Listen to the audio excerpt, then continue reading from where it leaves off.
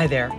I'm Sindhu Bloom, and you're listening to Policy on Demand's Week in Review, a brief Friday check-in with members of PwC's policy team. Each week, we ask someone from the team 3 questions to answer in under 3 minutes. So, if you're as focused on policy as we are, you'll want to stick around for the answers. And come back next Friday for more. Welcome to Policy on Demand's Week in Review. I am Pam Olson. What would you tell clients are your takeaways from this week? My key takeaways from the week are twofold. First, it may be the dog days of August, but that didn't stop the House from a significant step toward comprehensive tax and spending legislation this fall with passage of a $3.5 trillion budget. Second, Chairman Wyden's release of draft international tax reform provisions give us an indication of his thinking on international tax changes to GILTI, BEAT, and FDII, 3 of our favorite acronyms.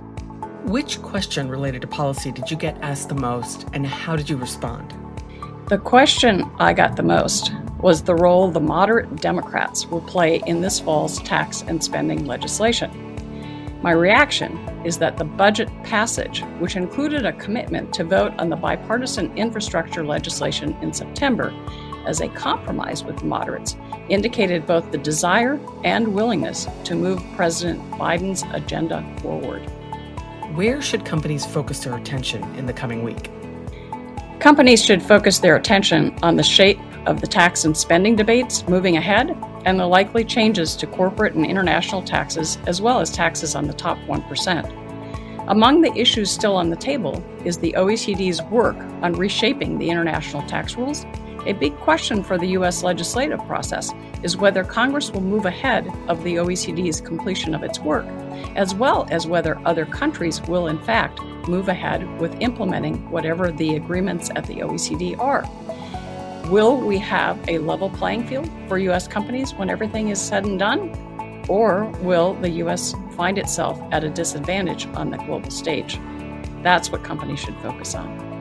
Be sure to join us again next Friday for more insight from PwC's policy team. And to learn more about Policy on Demand, check out the details in this episode's description. This podcast is brought to you by PwC, all rights reserved. PwC refers to the U.S. member firm or one of its subsidiaries or affiliates and may sometimes refer to the PwC network. Each member firm is a separate legal entity.